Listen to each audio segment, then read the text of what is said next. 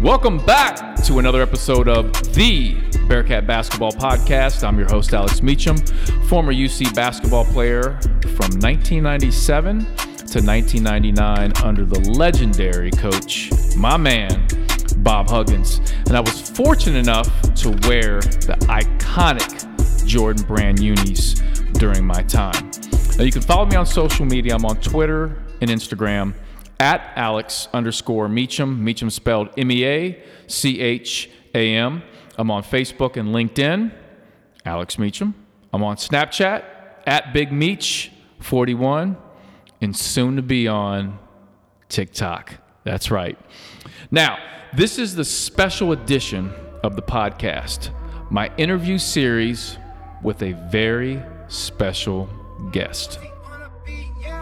All right, Bearcat fans, I'm excited to welcome in this former Bearcat legend. He played for the Bearcats from 2009 to 2013. And a bunch of people hit me up on Twitter. You know, I've been interviewing all these former players, and people wanted to hear from this guy. And he was definitely a fan favorite, and we'll shortly understand why.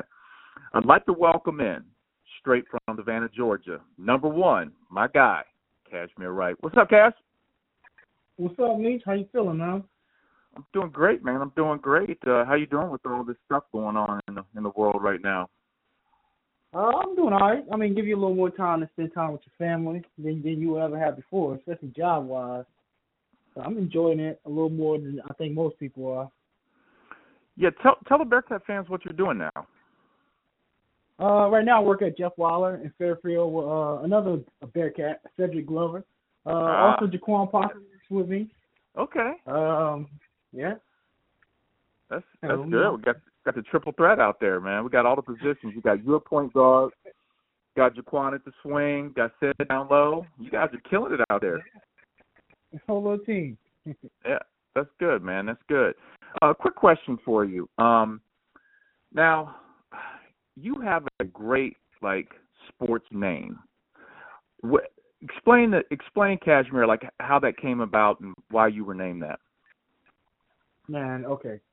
So this is the story. My mom has one story, and my grandmother has another. So my grandmother said that she bought my mom a cashmere sweater. Okay. When I was born, and I didn't have a name yet, so they named me like that. So that's where it came from. My mom thought that just off the rim, hey, that sounds like a good name. Uh-huh. So my mom said that she saw it on a movie. Mm-hmm. Now, I've been saying this for years, and everybody has fact-checked, and nobody can find a movie with somebody named Cashmere. And she says that she can't think of the movie. So I don't know what to think. So Grandma's probably right. I think Grandma's right. Yeah, for sure.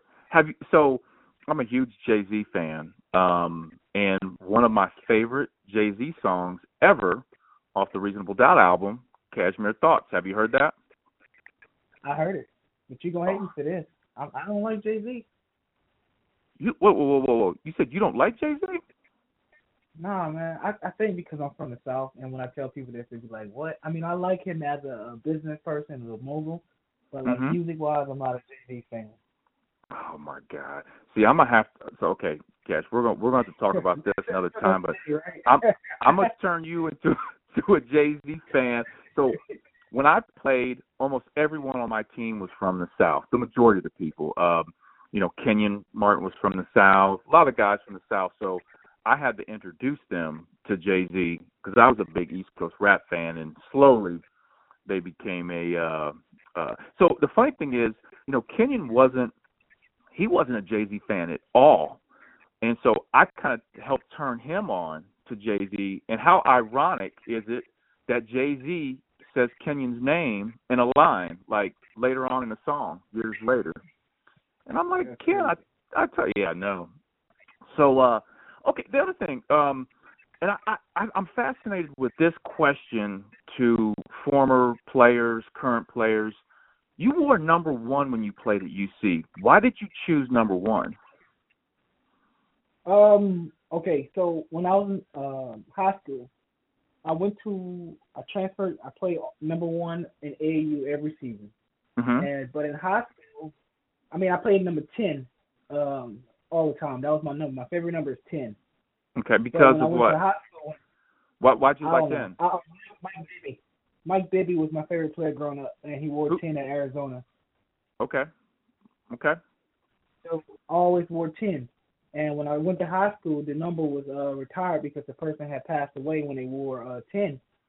So I had to find another number. So I was like, well, I might as well just take the first number and move the 0 off, and then it just became 1. Mm-hmm. It was always like that. Yeah. So did you like it? Did you like being 1? I loved it because then it's so many things you can say off of it. I mean, you're the first person, you're the first one, you are the one. It's just so many things that came off of it. Yep. So it's just like, okay. Yep. All right.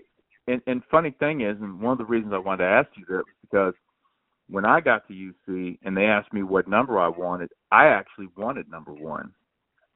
And they told me I couldn't have it. And the reason they told me I couldn't have it, this is crazy, man. You ready for this one? They told me that I could not wear number 1 because Oscar Robertson wore number 1 his freshman year in practice. I was like, what? And they said any number associated with Big O, whether it was practice or games, no one could wear. I was like, hey, but you know what? I would have respected that, Meach. I could understand that. Especially at Cincinnati, he's probably like, he got a record people will never catch.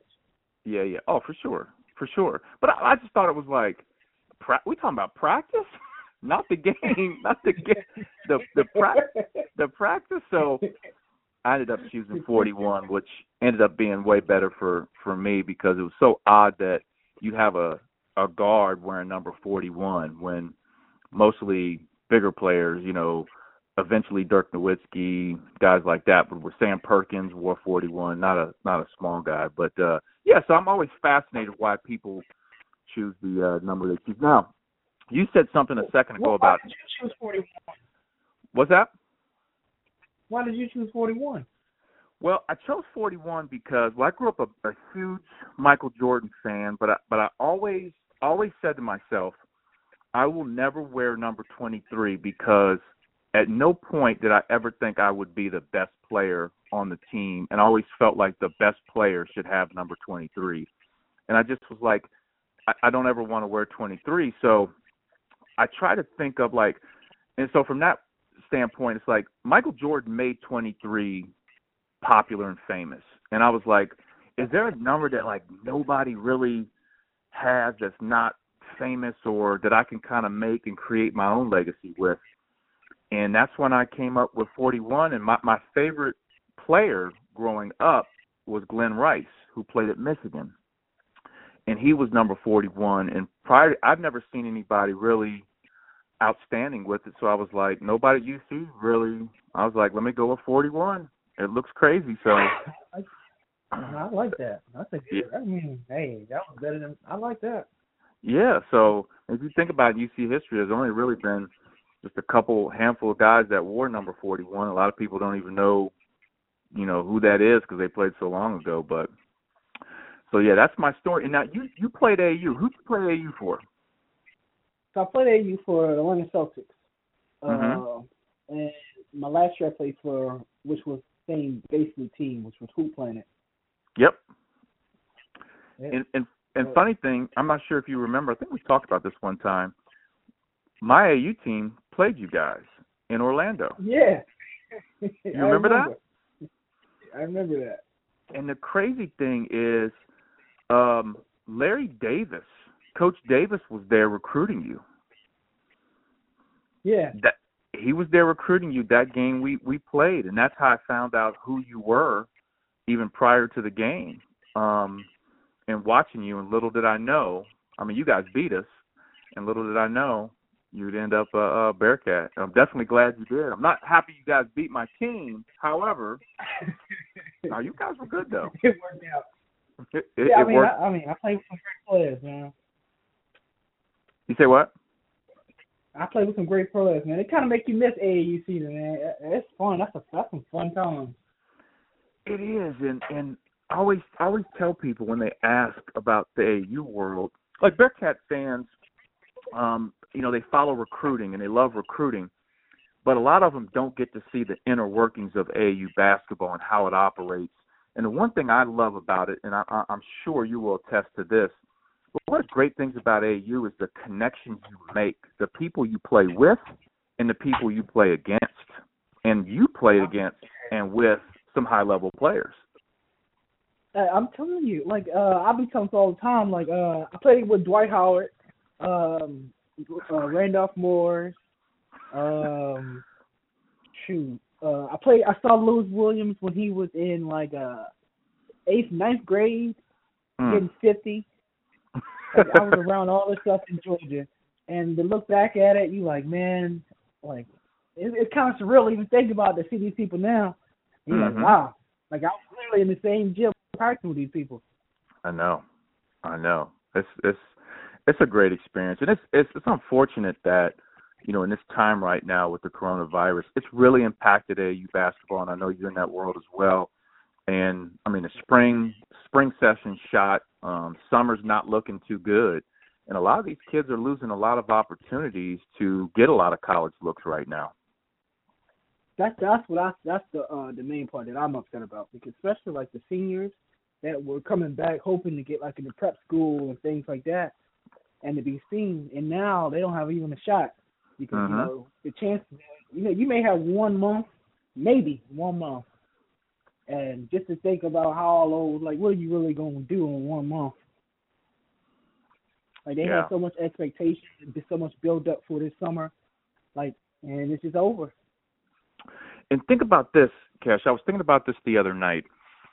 The transfer portal right now in college basketball is, it's way above 500, which I think it might be at the most it's ever been in the history of college basketball. And it's just crazy right now. Just think when all of this is over, this coronavirus stuff, these schools are probably recruiting guys that they normally wouldn't recruit. They're making mistakes. Kids are probably going places they shouldn't go, but they don't have the opportunity to watch some of these kids. They're looking at video. And you and I know this. I could create a video right now of me playing pickup ball, and I could make myself look really good in the video. I can clip it, right? Throw some music in there, have it coming off a ball screen. So I think, man, can you imagine a year from now, the transfer portal is going to be insane. Yep. But where are they going to go? I don't know. Because my thing is, when I tell kids is, you got to think about it like this. Every year in college, people transfer every year, and they got to, they get a new fresh crop. But then think about the kids that are coming out of high school that's coming out there too. So, now you put yourself in a situation where you got to basically beat out somebody else from a whole other class. For sure. Yep. Yeah, it's going to be very interesting, which is a great segue to one of the first topics I want to go over with you, and that is your recruiting process. And I know that originally you committed to Clemson and then decided in on Cincinnati. So talk about that recruiting process, why you chose Cincinnati, and then also who was the main recruiter from Cincinnati on you? What coach? The recruiting process was fun. My first time I committed when I was in 10th grade. And that was because a lot of people understand, I'm from a small town, so I wasn't used to that much attention, that much people calling you and that much people texting you and sending you emails and things like that. Mm-hmm. Not emails, sending you mail. So I was ready to get it over with. So the first visit I went on, I committed to a school. And I was like, all right, cool, I'll just do it that way. And then once I got going in my 10th grade year, I was like, I don't think I want to do that. And then Coach Davis was originally at Furman University. Yep. And he basically saw me in the 8th grade at the same school that I was at. He was recruiting another kid. So I already met him. He sent me some mail from Furman when he was there. So once he transferred from Furman to UC, it was kind of clear for me. My mom was comfortable with him, and my family already knew him for 4 years.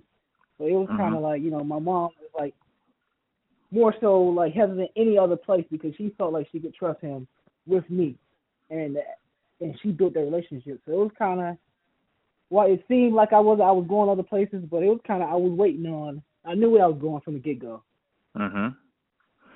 And I remember, I'll never forget this, when my AU team played you guys down in Orlando. Coach Davis was there, and after the game, I was talking to him, and we were talking about you, and Coach Davis was like, "Man, he's really good. Like this kid's gonna help us. This kid's really, really good."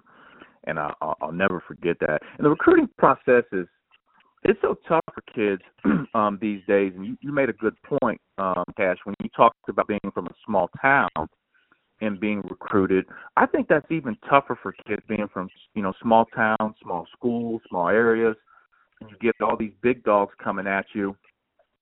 It's easy, like you committed to Clemson, like they were the first ones coming at you, and man, oh my God, they're coming at me. I got to go there, right? Yeah.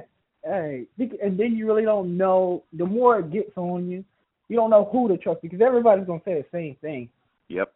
So yep. When you get to campus, everybody's gonna make you feel like you're the best person there. Everybody's gonna make you feel special and everything like that. But then it becomes, once you hear it enough times from different people, you get tired of it. Personally, I got tired of it because I knew it was coming. I knew what they were gonna say, and it was just like, I'm really just. Yep. It's just to be honest with you, like I was just ready to the point where I was like, let me just go somewhere where I feel like, I can play and things like that. And I looked at Cincinnati and I'm like, okay, I get a chance to play in the Big East. I get a chance to play in Madison Square Garden every year. Yep. Yancey was coming in. I didn't know Dion was coming at the time, but I knew Yancey was coming in. And I had met Yancey at the NBA camp the year before. So it was like, okay.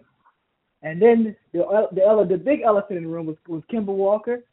So it became two schools, UConn and Cincinnati. So, and he was trying to figure out wherever he was going to go.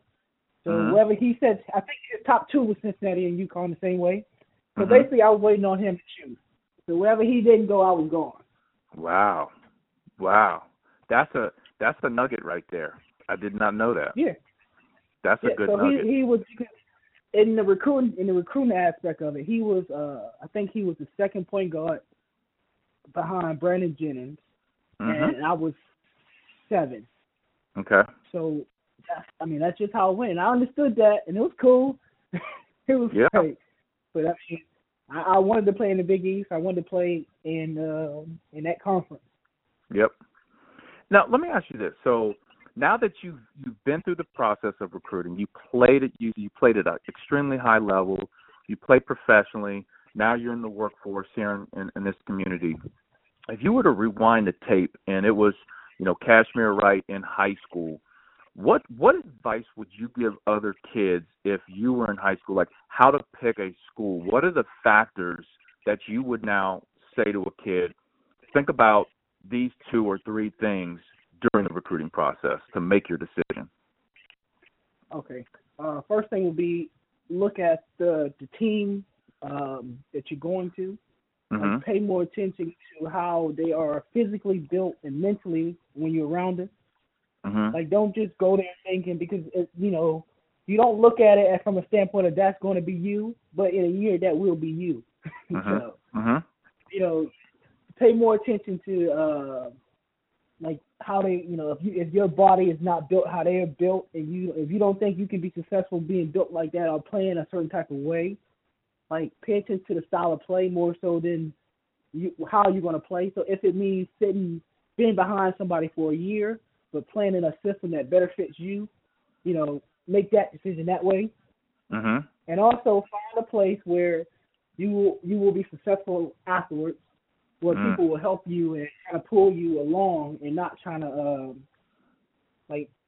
allow you to grow and be something. But, you can go a lot of places and they won't help you after you get there. Right. It's just like after the sports is over, sports is over, some places they just don't help you and you just be stuck there.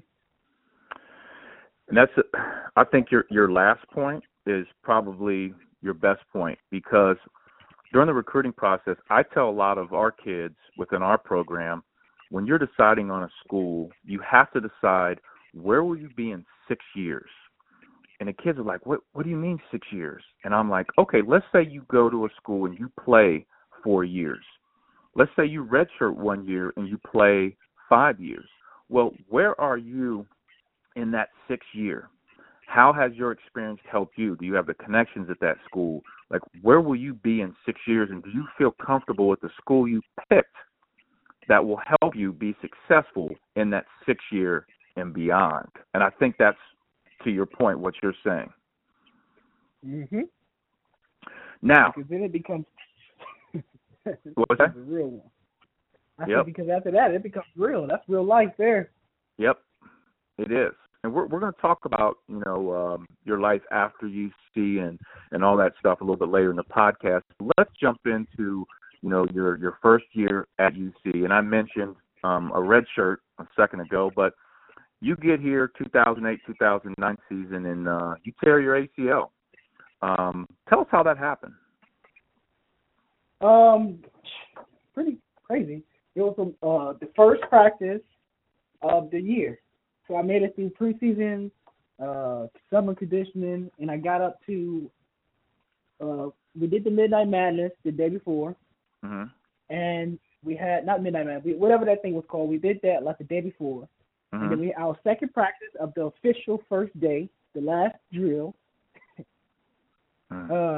Basically a hop through, like basically what you do all the time if you would come down for a layup, trying to hop between, and I did that, came down, and it was it. Yeah, and when it happened, I've been there. I've been through that injury, and I can remember when I got hurt in that moment what was going through my mind. Do you remember exactly what was going through your mind when that happened? Obviously pain, but outside of that pain. No, so I blanked out, and I woke up, and I was in Bob Manzine's office, Fluker. Yeah. Basically, yep. And they went through the whole spiel of, just seeing it, and then we really didn't know what was going on, but they had a clue because I could tell how they was acting, but they didn't want to tell me. Mm-hmm. So I was still kind of optimistic, like hoping, because like I said, I have never been hurt before that. I'm talking ankle injuries, nothing, never been hurt. Mm-hmm. So for that to happen, I really didn't know what to expect. And then we had a doctor appointment the next day, and they just came out and told me, what it was. So it was a little different, still different to think about. So how was that on you mentally to basically have to sit out that whole first season and watch? And I know for someone like you, number one, being ultra competitive, and number two, your entire life you've played a lot. So That's you right. go from sitting and watching. That's got to be tough. Yeah, that was tough. And then to have the freshmen that you came in expecting to play with, to see them play and to do well, and you sit there and watching and can't do nothing. I wanted to transfer. I tried to transfer a couple times. Yeah, my mom told me no. Not even transfer. I wanted to go home. So my first time I wanted to just go home, like ready to quit. Why is that? Tell us why. Why?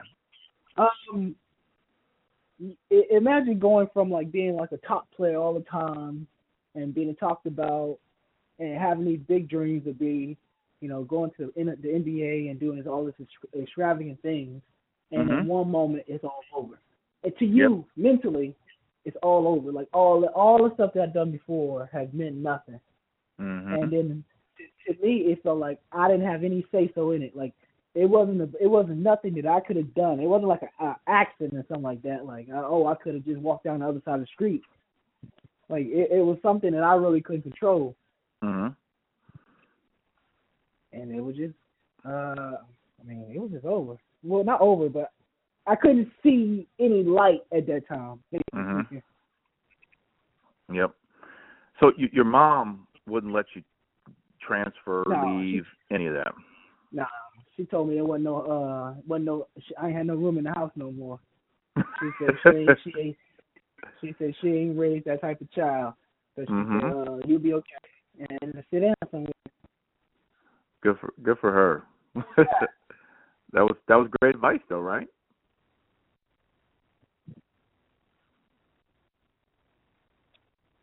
Cash, you there?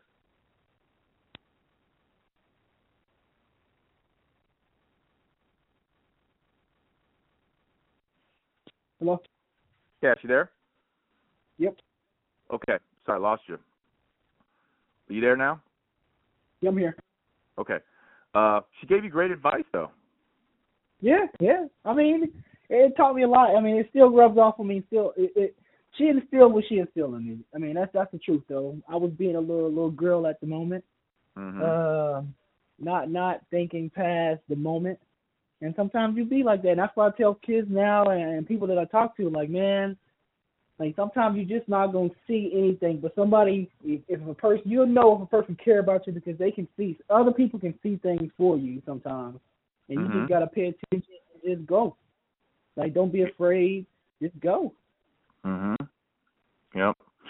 So one of the toughest things when you go through an injury, besides the mental piece, is the physical, the rehab. And I've been there with injuries. Rehab is so tough because there are moments when you doubt yourself. Like, can I get back to what I used to be? And you also think, can I put myself in a position where I'm better than what I was before I got hurt? So from a physical standpoint, going through that therapy, that rehab, getting ready for that next season, that 2009-2010 season, how was that process? How tough was that? I mean, it wasn't no. I think from the first day I had rehab, I realized that I was in a whole other situation I've ever been in my life. When they take the bandage off and tell you finna get started, and the simplest thing that you've been doing since you were a kid, I mean, since you were a baby, becomes the hardest thing. Yep. They set me on the table, and she said, the first thing I remember, Miss Rose, she said, lift your leg up. Now, you think that's just simple, like just lift your leg up. I'm talking, and I'm sitting there screaming with all my might, and my leg would not move. I've been there. And all I could do, and imagine you in front of like this is a college campus, so we actually are down here while everybody's working out and rehabbing, and all I could do is cry. And my mom's there with me, and all I can do is cry because I'm talking from being an athlete, can do whatever I want to do, to now I can't lift my leg up.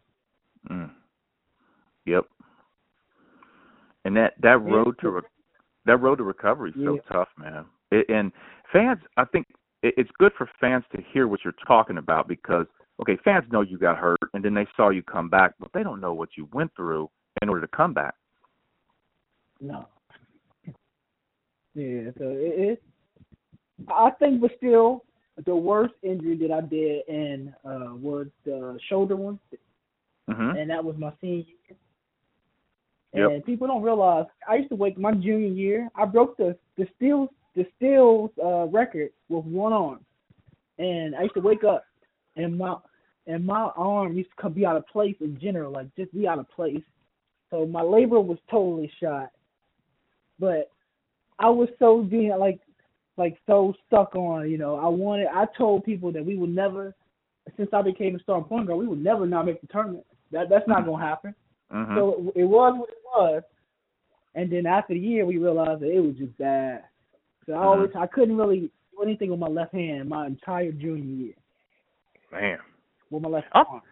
Yeah, and we're gonna get into that junior year. I don't think a lot of people know that. I think people know you were, I'm gonna say, banged up. I don't think they understood what you were toughing through, and I want to build up to that. But let's go to that first year, that 2009-2010 season, and I mean, you like you said, you got some good pieces there. Yancey's there, Lance is there. Let's see, Deonte's there. Oh. Steve Toyloy. Yep. We had a squad. Yep. That was the best team I ever played on. Really? But the record but the record didn't really reflect that. I mean, you guys were 19 and 16, I believe, lost a date in the NIT. So first of all, let's talk about your comeback to that season, and then talk about what happened that season. Why I think record didn't reflect the roster you had. Okay, so the comeback was pretty. How did I say? The hardest part about something is when you're ready to play, when you mentally think that you're ready to play, and everybody else don't think so. Mm-hmm. So I was pushing myself pretty hard, and I got towards the summer. I think, when Lance was coming there, because you hear Lance coming, so everybody's expectations become big, because you're expecting so much, and everybody's seeing Lance, and everybody knows they're going to get attention. So that process kind of amped up, and I think Lance is probably one of the best teammates that just show you how you have to work that I've ever seen in my life. Mm. Now, okay, wait a minute.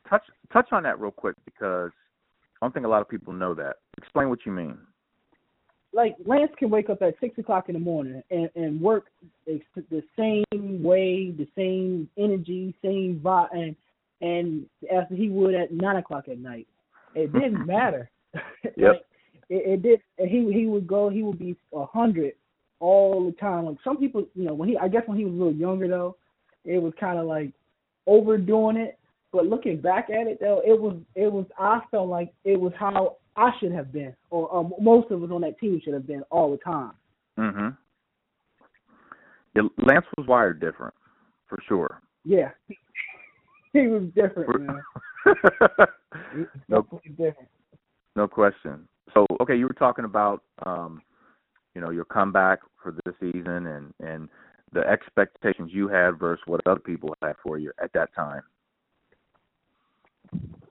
Yeah. So then, like I said, it became a mental game, but actually getting there and being a part of it, it was good.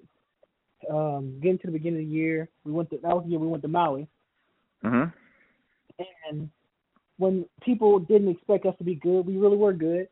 I think when we left Maui, we made it to the championship and lost to Gonzaga in the overtime. And the whole problem with that team, we were too talented, and too many people wanting to play for at that time, like not willing to take a back seat. Yep.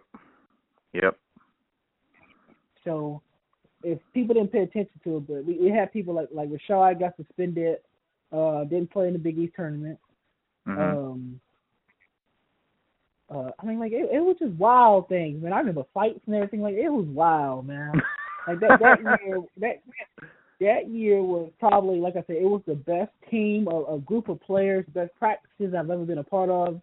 Yep. But like as a team, because like we were all young, like you got juniors and Rashad Bishop, Larry Davis, like all these guys are juniors, and Lance comes in and he's supposed to take their minutes, and he's a freshman.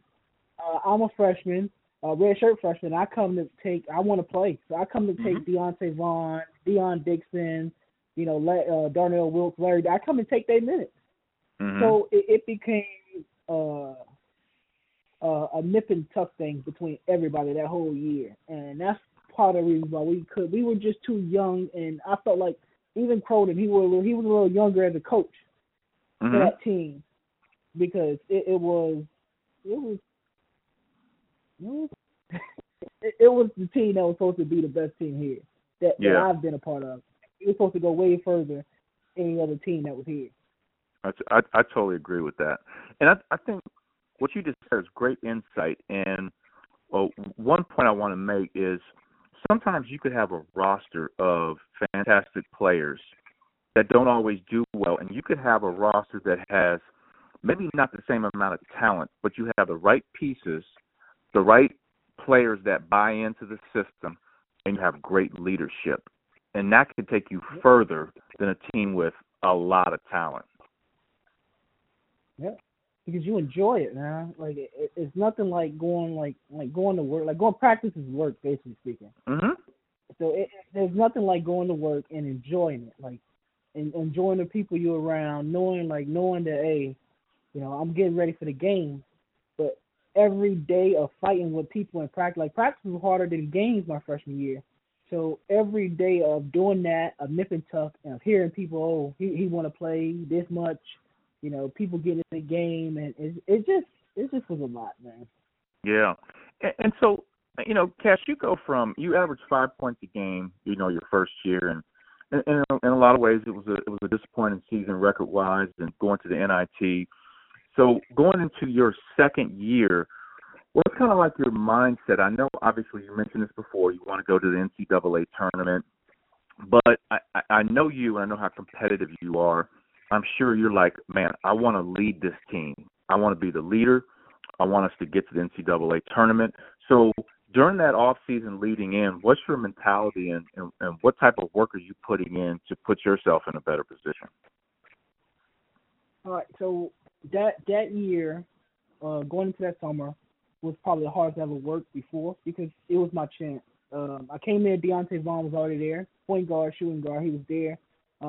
Second all time when he left, a second all time in points scored, first and assists. So he just left. We made it to NIT, and from day one when I got there, my whole goal was I wanted to be the man. I wanted to be what the team leaned on. I wanted to be that person. So it was my chance. So, I worked really hard, and what people don't realize is I tore my meniscus that summer. So, so that, and which I felt is worse than tearing your ACL, in my opinion, and knee injuries. Why is that? Because they don't see when the ACL they replace it with the meniscus, they just take it out, so you're bone on bone. You know what I'm saying? So it just became a constant thing of me having. That's when my knee injury started. That's what people don't realize. Like not my freshman year. It started really my sophomore year. After the meniscus. So, but even that, we were better as a team, though.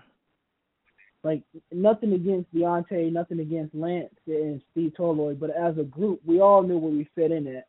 And that's when, I forgot what they call themselves, the Goon Squad, my sophomore year with Larry Davis, Darnell, and all them was a part of the second group. You know what I mean? Wait, they called themselves the Goon Squad? I never heard this. You don't remember that? Yes, man. Like, it was posters and everything made for them. It was Larry, Justin Jackson. Yeah. So then they was doing, that was their thing. And then there was me, Yancey, Rashad Bishop, Deion Dixon, and I think Ibrahima. And that year you had Sean too, so Patrick, right? Yeah. Yeah. So Sean was on the bench. He was on the Goon Squad team. He was with Larry Davis and them. I have never heard of Goon Squad. I don't know how. When you look back, when you go back and look at all what I'm saying now, and you see it, you're gonna remember what I'm talking about. Okay. All right. And that was the year, that was the year I felt like we was gonna make it Elite 8, Final Four. That was that team because we were older. We had redshirt sophomore point, Rashad Bishop. They were seniors and everything like that, so we were good. And that was the year of the Kemba Walker stuff. So that was the year of Kemba Walker. Yep. We played Kemba Walker in the second round of that tournament, and he couldn't do no wrong. Hey. That was, I think, Kemba Walker's performance all year. The Big East tournament and the NCAA tournament was one of the best college performances that I've ever seen. He went to a whole other level though. Seeing him as a freshman when those other, I forgot the other two guards that were there, Dyson and the other guy, when they were there. But once they left, he was just different. And that year right there, he showed it. Yep. Yeah. So he sure. That was that year. Yeah, man, he was tough. But you know what? That year, you guys started off with a 15-game winning streak. One of the biggest games every year on the calendar versus Xavier. You guys blew them out. And I'm like, man, we go from the season last year, which was disappointing, to this year, 15-game winning streak, blow out Xavier. I'm like, man, this is the squad. But kind of when you got in the Big East play, it was and the Big East at that point is like it's so tough, man, loaded. The Big East games were kind of back and forth. Right. We just wanted to get out. We felt like this. Knowing if we played any other team besides a Big East school, we felt like we had a great chance to win. No question. And unfortunately, you play UConn in the second round, right? But the crazy part, UConn was that year they were the 7th best team in the Big East. That's crazy. 7th. That's crazy. But Cash, and this is why I say this quite a bit. I say this all the time. As a college basketball team, you want to use, that first part of that regular season to learn about your team, to, kind of build that continuity. And right at the end of the year, you want to get hot. Like, you want to be playing at a high level of confidence. And when UConn got to that Big East tournament, obviously Kemba was leading them. He was playing at another level of confidence. They were playing at a high level of confidence. And that's just so tough to beat at that point. Yep. And I'll tell you another person people don't realize on it. Shabazz Napier was on it as a freshman. Tough. And I said then, when he was there, I said that he's probably gonna be a pro. That little dude is good, man. I've never seen him before. Don't know where he came from.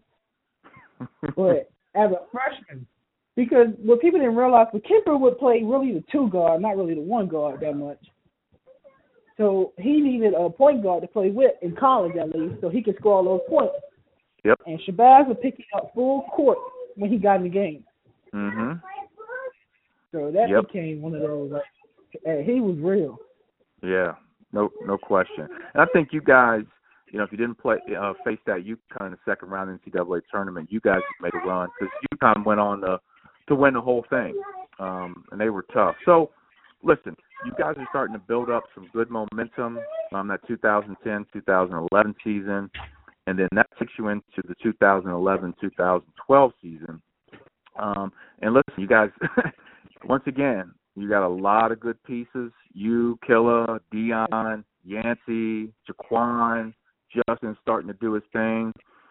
Man, people, you could feel the excitement for Bearcat basketball, like reaching new heights. But you guys had an early season loss versus Presbyterian. Man, that was tough. Talk about that on the expectations for the season going into it, and then losing to Presbyterian, who most people have never heard of prior to that game. To be totally honest about the whole situation of that season, we came in, everybody knew Yancey would be the man of that team. Mm-hmm. But we were in a time where basketball was changing. I felt like it was moving faster. Mm-hmm. People were going more up and down the court. Yep. And the start of that year, we were playing kind of a offense through Yancey. Yep. And the big. Yep. Mm-hmm. It was a very slow offense, and that didn't fit. You got Sean Kilpatrick, his second year starting. You got me, you got Dion. We want to shoot. We want to run up, and we want to shoot. Yep. So it was a bad combination. And getting to the David game, which was even worse, and the fight happened, and not even the fight, but people talk about the fight. What I remember is we lost by almost 30. Mm-hmm. Right? But what happened was it gave us a chance to, with the suspension and everything like that, get smaller and actually show the talent that we had and why people were expecting us to be good. That is a great point, Cash, because after that Xavier fight, guys were suspended, and you go play Wright State, and that was one of the best games of the year, and it was a change of style. So that is a great point. Yeah. It became like it's imagine losing the focal point of your team, and basically, but you got 4 other people that are really, really good that plays alongside that one person, and you lose that one person. Mm-hmm. And and instead of one person having all the power and all the autonomy of the offense, you gave it to the other four. You gave it to the other four people, basically. And you told him, this is what he did. He told us, there's no such thing as a bad shot for y'all four. Go out there and get it done. And it became easy because if a coach tell you that, that's the ultimate green light. That's confidence. No doubt. So it's and you got people out there we worked hard at shooting at basketball in general. So you talked about things that we could do. So just shoot, play offense, and gang rebound. And then we had young people you got Kelvin Gaines. Kelvin didn't want the ball; he didn't want to shoot. So it was perfect for everybody. Yep. You know what I'm saying? And then when the big guy did come back, one thing I commend him about, and what people don't think about, is he didn't come back trying to be the man. Give me the ball. He came back and he fit with us. And then with him fitting with us, he bought in. And with him fitting with us, it became good because, we all knew that Yancey was the man. But Coach Cronin has let us believe that we, gave us the power to see that we can do this ourselves. We can do it too. So now when you come back now, instead of 4 people, we got 5 people. So when we beat Syracuse and everything like that, it's hard to beat us. We got Yancey down low, and you got guards out here shooting shots like that. It's hard to beat. I mean, it's just in basketball in general. And you said something earlier, which I think is so spot on, how basketball changed. And you could slowly start to see the game change and how important guard play was and now is. Now you look at basketball, man, all these analytics, Cash, with, how many three-pointers you have to get up, pushing the basketball, extra possessions. That was all starting around this time. And what really played into your guys' team for that season was the fact that, like you said, you got so many good guards. And it was almost a blessing that the Xavier fight happened to help your guys' team. I won't call it a blessing, but it was. I wish we could have just lost, and then we could have did that. But it was a blessing and a curse at the same time because those guys still had to go through that part. Yep. And you never want that to happen to other people, especially something like that. So, it's just that's a bad situation for real. Yeah. How wild? Okay, we didn't even talk about this, but how wild was that fight? And what were you doing when all of that shit went down? All right, so listen, I was literally, we losing by 30, so the I was on the bench. Me, the people on the bench. Dion shot an air ball. And then, so you just sitting there thinking there's no people wolf all the time on the basketball court. You never really think it's going to be a fight. They're just thinking, we see these people all the time. It's not like we don't go to Xavier and play. We go to Xavier all the time during the summertime and play, and they come to Cincinnati. We see them in the city. So I was not thinking we're going to fight for real. But, you throw in the fact that the whole situation, all the emotions built into that game, and how it was actually going, it was like that. And I happened to be, I was right in front of Freeze. So I was in front of, so I'm in front of Freeze, Yancey's next to me, and Sheck Moves is on the other side of me. So I'm right there to see everything. But it was, it happened so fast. Were you like, man, what is going on?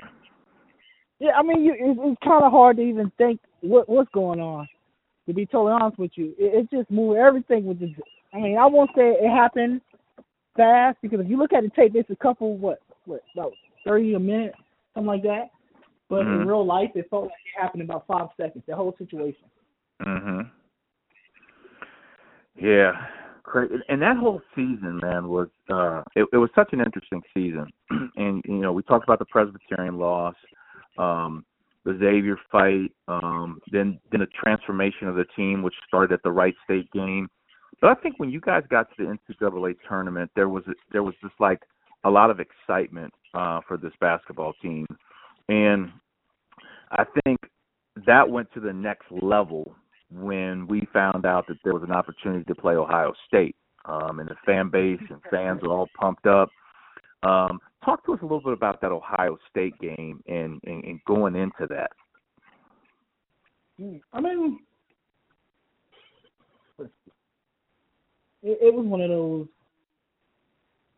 people were making it kind of a matchup thing because you got Aaron Kraft, you got Jared Sullinger, and people like that. So, in my opinion, what we did wrong in that whole Ohio State game was what's the guy named number 1 for Ohio State, left-hand three-point shooter? So the fact of us being small has worked for us all year was the actual downfall of that game. Because they had a 4-man who was not, he was 6, I want to say 6'8", 6'9", but to shoot. So then it became a height problem because you got Jaquan. Yeah, Jaquan can rebound with anybody at 6'5", 6'6". But when you got a 6'9" person that can rebound and shoot, it became a hard game for us. It was actually a bad matchup. Yeah, the game was good at Cincinnati versus Ohio State, but I wish that we could have played any other team.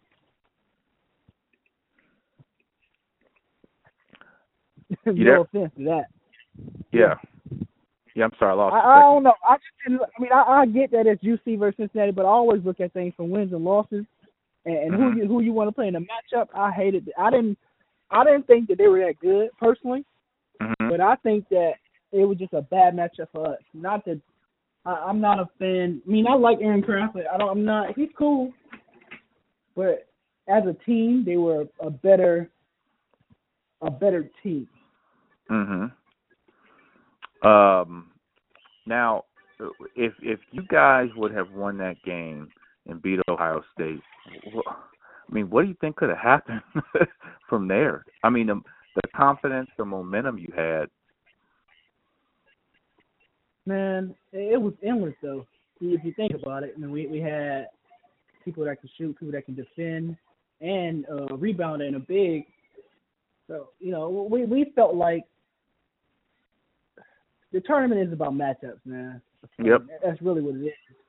So we felt like matchup-wise, we would beat any team that didn't have a stretch four, basically speaking. That's what it's called. Because basketball was transitioning at that time. So not many teams had that. If you think about it, at that time, 2011, 2012, people are really just was still playing big guy basketball. Two good guys and one big. The fours really didn't do that. But we felt like any other matchup besides that was good for us. And we showed that the whole year. Because if you guys beat Ohio State, that next round you play Syracuse, and I think you've got to beat Syracuse. Yep, because Syracuse could, and we already beat them before, so we felt confident in that game.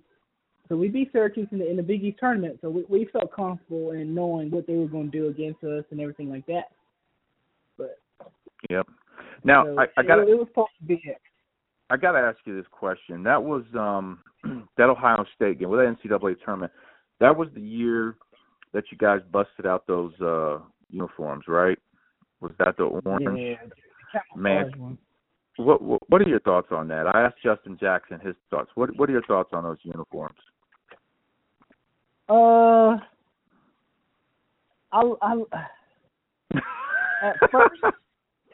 At first I didn't understand why we got those colors. And I'm like, we are a black and red school. How do we get a orange? Like, I guess it's supposed to be fluorescent, is what they said it was. It did. Yeah, it didn't turn out that way. Yeah, it didn't turn out that way. But afterwards, looking back at it though, I like it, man, because you won't see it again.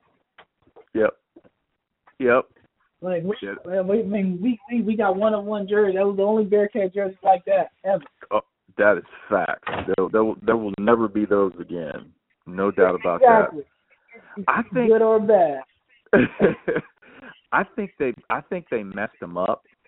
I don't know this to be true, but my assumption is they messed up the color dye, and they were like, you know what, we there's nothing we can do about it. Y'all just got to wear these orange jerseys, and we're gonna make up some story that's fluorescent, whatever. But yeah, it was not a great look. But so that season's over. What color you think it was supposed to be then? What's that? I said, what color you think it was supposed to be? I thought it was supposed. I think they were trying to get like a bright red that would like pop more on TV, and whatever happened with the dye or something, it just turned real orange. That's my assumption. Because if you think about it, like Louisville had a similar thing. Theirs didn't turn out like they had like a basic red, right? That's what I'm saying. Though. So I think that we were the ones that got that crap because Louisville got the regular colors. Like they got the colors that they could have sent us the same uniforms. They sent Louisville in UC colors. I'm not UC colors without a name on it. But they chose to let us be the ones to wear the fluorescent, the ones that's like outstanding colors. So you think that was exactly what they wanted? Oh yeah, I think it was exactly what they was going for. You could be right. You could be totally right. It stood out. I mean, if you think about it till this day, people always they always ask me about those jerseys, those specific ones. Yep. And you guys had the socks too that tied in with it. Yeah, sure. So what they did was they gave and then I knew it wasn't a joke because they gave us the shoelaces to match the colors. Oh man. So yeah, you're right. Wow. Well, I asked Justin Jackson about them when I interviewed him, and he just said, "Man, they're terrible." That's all he said. That was it. He didn't have any explanation. He's like, "Man, those are terrible." Yeah. See, I don't know, man. See, Justin, you know how Justin is. I do. I was like, it was cool, man. But you know what? Sometimes the good thing about those is it became a conversation piece. Like people all over the country were talking about you guys and those uniforms. So that's always good. And maybe people would turn on the TV just to see the uniforms. And they tune in and watch UC Hoops, and they're like, oh, dang, these dudes can ball. So yep. You never know. So going from that season, Cash, into your last season, 2012, 2013, and just kind of looking at this roster with you, Sean, got Titus. Can't forget about Titus, man. Justin, I think Shaq was there. Park was still there. Now, statistically, this is your best season, correct? I think you averaged like 13 points a game that year. You guys started off 12-0. But the one thing we have to talk about is that game. And you know what game I'm talking about? Alabama. Oh, man, okay. So I'm going to go back to the whole year. Starting off, Bobman and Gene. So, I was a redshirt sophomore, so I was done with school. So my last year, I really got to focus on training and rehabbing and things like that. So I probably was in the best shape I've ever been in my life that year. Starting off, Alabama game was definitely a highlight, but then you got the I don't know. That Alabama game to me is a tricky one because, to be honest with you, I sucked the whole game. I did. Like it was every game leading to that game. I'm talking about I was doing great, and then that one specific game, the whole entire game, I sucked. Like I don't know what was going on. I couldn't make a shot. Couldn't do anything right, in my opinion. And that's why when everybody else was really excited and jumping around, to me, it was like an exhale, like because I had built so much into that season to let it go down with me just being trash on national TV. Yep, I get it. But that shot you hit has become, that picture became an iconic picture of you shooting that fadeaway. And if I remember correctly, you have to help me out on this, but I'm kind of going off my memory. I remember you were bringing it up, and you drove it down the lane. I think Sean was like on the wing, and like the big came up and helped from wherever he was. Was your idea to go all the way to the basket, and then you realized, oh, this dude's pretty big, I better step back? Okay, so the play was drawn up for Sean was across, and Jaquan was on the side that I was going towards. So if the guy would have left Sean. Sean was supposed to get the ball. Okay. But from the pick and how I saw the whole situation, they were face guarding Sean. So I knew I was going to take the shot as soon as I got the ball. Okay. So my only issue was I knew who I was going to go against. So I knew we were having Justin Jackson set the screen on the guy. So after that, bringing in the ball, I'm working on, okay, what kind of shot can I shoot? Mm-hmm. I know that, if I go to the hole, he's going to block my shot. I can't, I can't jump over him. So my only thing was basically I have to figure out a way to get enough space just to get the shot off. And, I told Crone, I'd rather go left anyway. Like, if I'm going to do anything, I'd rather go left and do it. So that's why he pushed me left. So I knew once I stepped into him that he would basically give me a little space because he would expect me to try to go the whole way for the layup.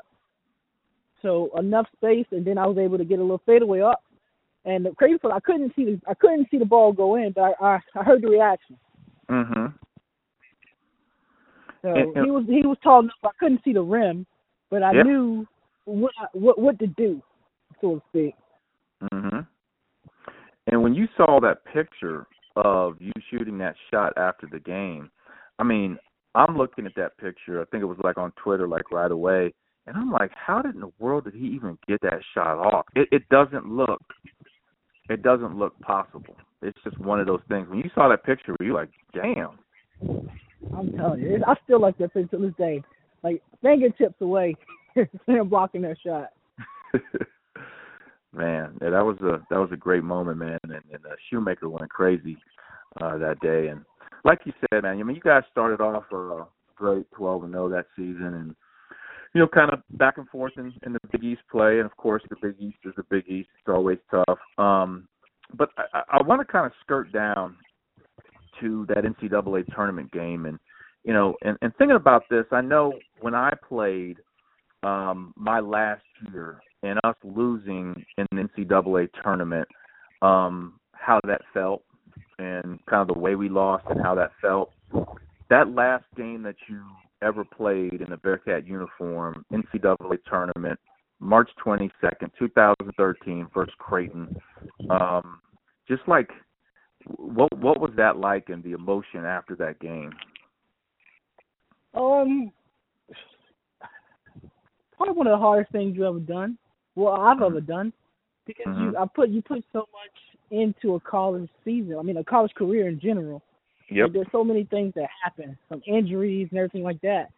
And for 1 second to think that it's all over. Like there is no more games, there is no more practices. People don't realize that, but being in college, your schedule's pretty much set up. You know what I mean? For 5 years of my life, they pretty much set up everything, where you go, what time you be there, boom, boom, boom. So it's a pretty much set up thing, and for all that just to be over. Like, and now you basically have to be able to navigate what to do. Like life, like after that, at the the end of a shot clock, life starts. No matter how far it is. I mean, truth be told, but it's a tough thing because you're thinking about so many different things, and then you're thinking about, man, what's the next step? Like, what am I gonna do now? Yep. And you decided to pursue a professional career. Yep. Talk to us a little bit about that. I mean, that was probably one of the best things I've ever done. My whole dream was to play professional basketball, make money doing this. My first year I went to Groningen, played on the Gestera Flames, which is probably the best team in the Netherlands. Won a championship, won a cup championship, became like first team all DBL, played in the Euro Cup. My next year I went to Greece, and this was around the time when they were going through that financial crisis. And what people don't realize about overseas is, man, you can go to some place and you can sign for X amount of money and get there, and some people not pay you. So Yep. Yeah, so that happened, and I was like, I'm gone. So then I went to Poland, where I actually got a chance to play against Deontay Vaughn. Okay. Yeah. Mhm. And then I went there, and then my next year after that, I signed a 2-year contract. Go with the Lightning to go back to the Netherlands. And Mhm. in the middle of my second year there, I tore my ACL again. Yeah, I remember And that. yeah, and the doctor told me, he said, well, I give you a choice. We can fix it and you can play, but by the time you turn 35, and he said 34. By the time you turn 34, you're gonna need total knee replacement, or you can stop playing basketball. Play every now and again, but not professionally or not all the time, and live a normal life. And then that's another chance. That's when life got real again. Yep. Yep. And the thing, Cash, is like you're in this situation now. I've been through it, and I wasn't the type of high level player you were. And other players are going through this, and I think it's great. And it was so sad to see Kobe Bryant pass away. But I think one thing we can take away from that as athletes is his life after basketball. He was preparing for it to be as great as his life playing basketball was. And he was a Hall of Famer in hoops, one of the greatest ever. But, man, I'm telling you, man, that brother was set up to do some great – he was already doing great things after basketball with his media company. His daughter was going to be one of the greatest WNBA players of all time. Now, I don't think that's even a question. He had other daughters coming up. He was going to be a spokesperson for women's basketball, a girl dad. Like, man, his second act was going to be unreal. And I think a lot of players, and you yourself are in your second act, I think we can take a lot away from that, with his death and looking at that and how we can have great second acts, and they could be better than our career playing basketball. That's true. That's definitely true. Hey, well, that's one of them things. Kobe Bryant to me was like, man, like I don't know. Still to this day, it feels surreal. It's not to harp on that, but that whole thing seems surreal to me. I felt like, he was like a person that couldn't pass away. The only way he could pass away is old age. Exactly. He was supposed to be that dude that when you turned on the TV years from now, he's got that gray beard, bald, kind of walking around like Bill Russell and Kareem do, as old people. They're bringing him out at halftime. They're waving. It just doesn't seem like right. It's so weird. I still can't believe it when I see pictures of him. And I'm like, wait, like this guy was open. He just opened up a gym. You got the Mamba Academy. You got all this stuff going on. Yep. And all of it was positive. Like you would I don't know, like that much positive energy. I didn't expect anything like that.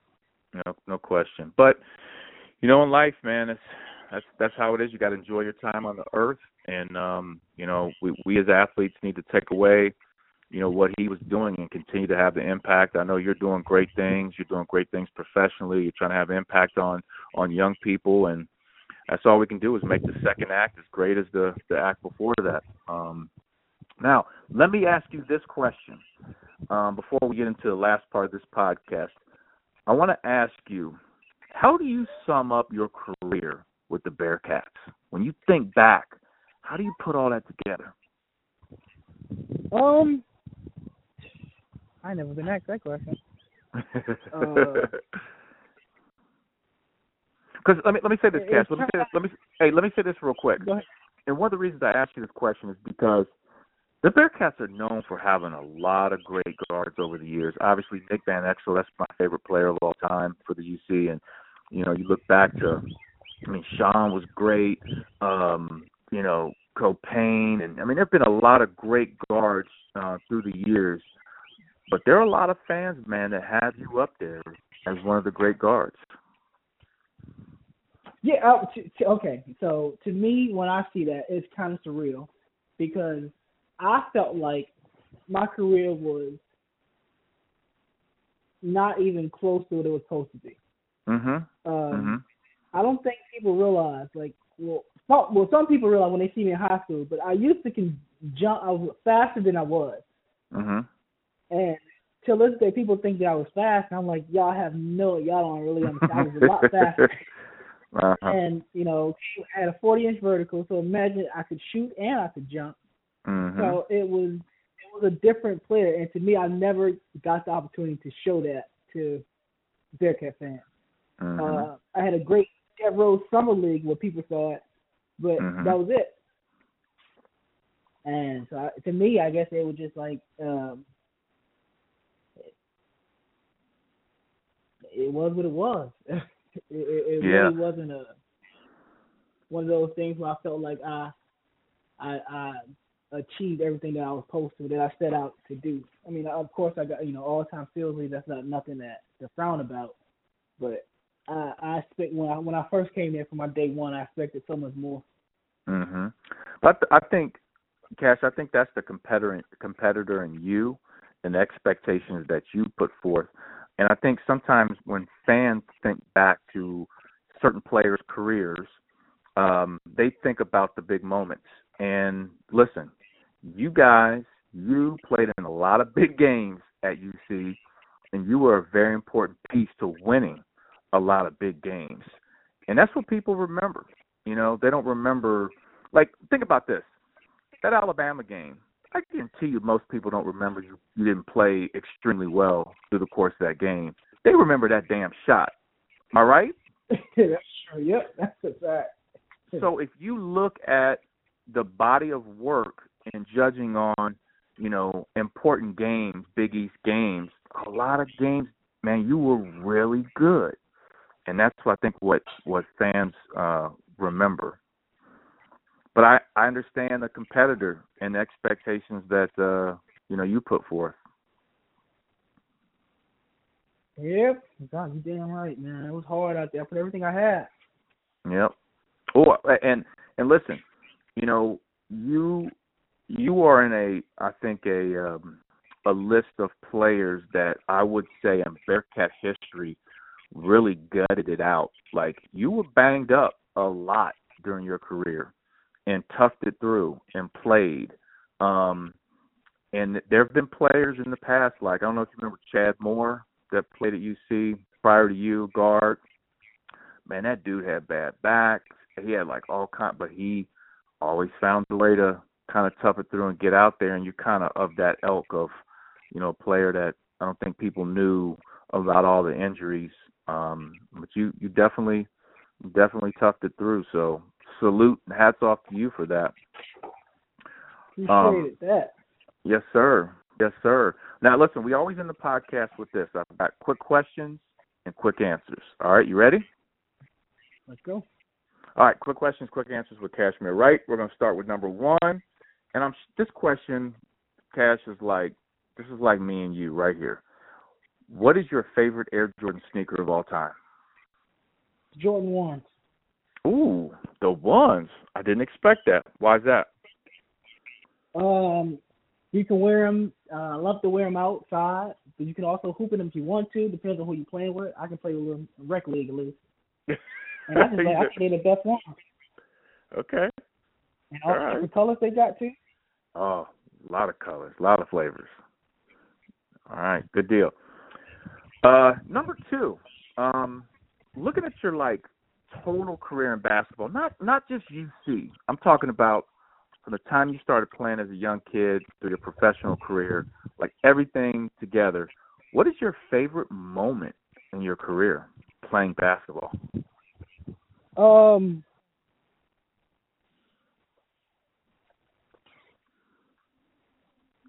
Sweet 16, beating Florida State. Okay. They get to the Sweet 16. Okay. Number three, in your life, who's been the most influential person and why? My dad basically was the one who pushed me to play basketball. When I was traveling from Savannah to Atlanta, my dad was the one driving us every weekend. Mm-hmm. He was another reason why he wouldn't let me quit, wouldn't let me stop. Basically gave up his life for me to even play basketball. I mean, his life outside of work for me to become good at it. And he really cared. I mean, still to this day, my dad called me every day every morning texts me. So he's the true person that pushed me. Love it. Great answer. All right, the fourth and final question here as we wrap up the podcast. Do you have a hidden talent that would surprise Bearcat fans? And what's that hidden talent you have? My hidden talent is that I am really, really close to becoming a head coach. That's what I'm really passionate about coaching basketball, and I'm really close to becoming a head coach in Cincinnati to a certain school real soon. I love it. Full circle moment. Becoming a coach. Yeah. Giving back to the game. Love it. Well, listen, man. Hey, this has been great, man. I love talking about kind of your journey and your path, and I think you dropped some nuggets for me of some things that I didn't know, like the whole Kimball Walker and make a decision based on where he goes. And there are a lot of little things you talk about in here that Bearcat fans didn't know. I know they're going to like to hear this. So, listen, best of luck moving forward with career, being a head coach. I'm sure I'm going to see you on the sidelines somewhere. And also, man, getting you back to some Bearcat games. Hope to see you at some Bearcat games this coming season when all this coronavirus stuff ends. Yep. Whenever that would be. Yeah, so, it might be the new norm. We'll be all right. Yeah. Hopefully, yeah. We'll be all right for sure. Just gotta get through it. So, listen, man, I wanna thank you for your time. Like I said, man, some people on Twitter really wanted to hear from you. Hear some thoughts. So I think this is great, man. I really appreciate your time and coming on the Bearcat Basketball Podcast. No problem, man. Thank you for having me. All right, Cash. I'll talk to you soon, bud. All right. Later. I want to thank everybody for listening to our special episode, our interview series of the Bearcat Basketball Podcast. And once again, you can follow me on social media, on Twitter and Instagram at Alex_Meacham. Meacham spelled Meacham. Also on Facebook and LinkedIn, Alex Meacham. On Snapchat at BigMeach41. And soon to be on TikTok. I appreciate everybody listening to the Bearcat Basketball Podcast. Go Bearcats.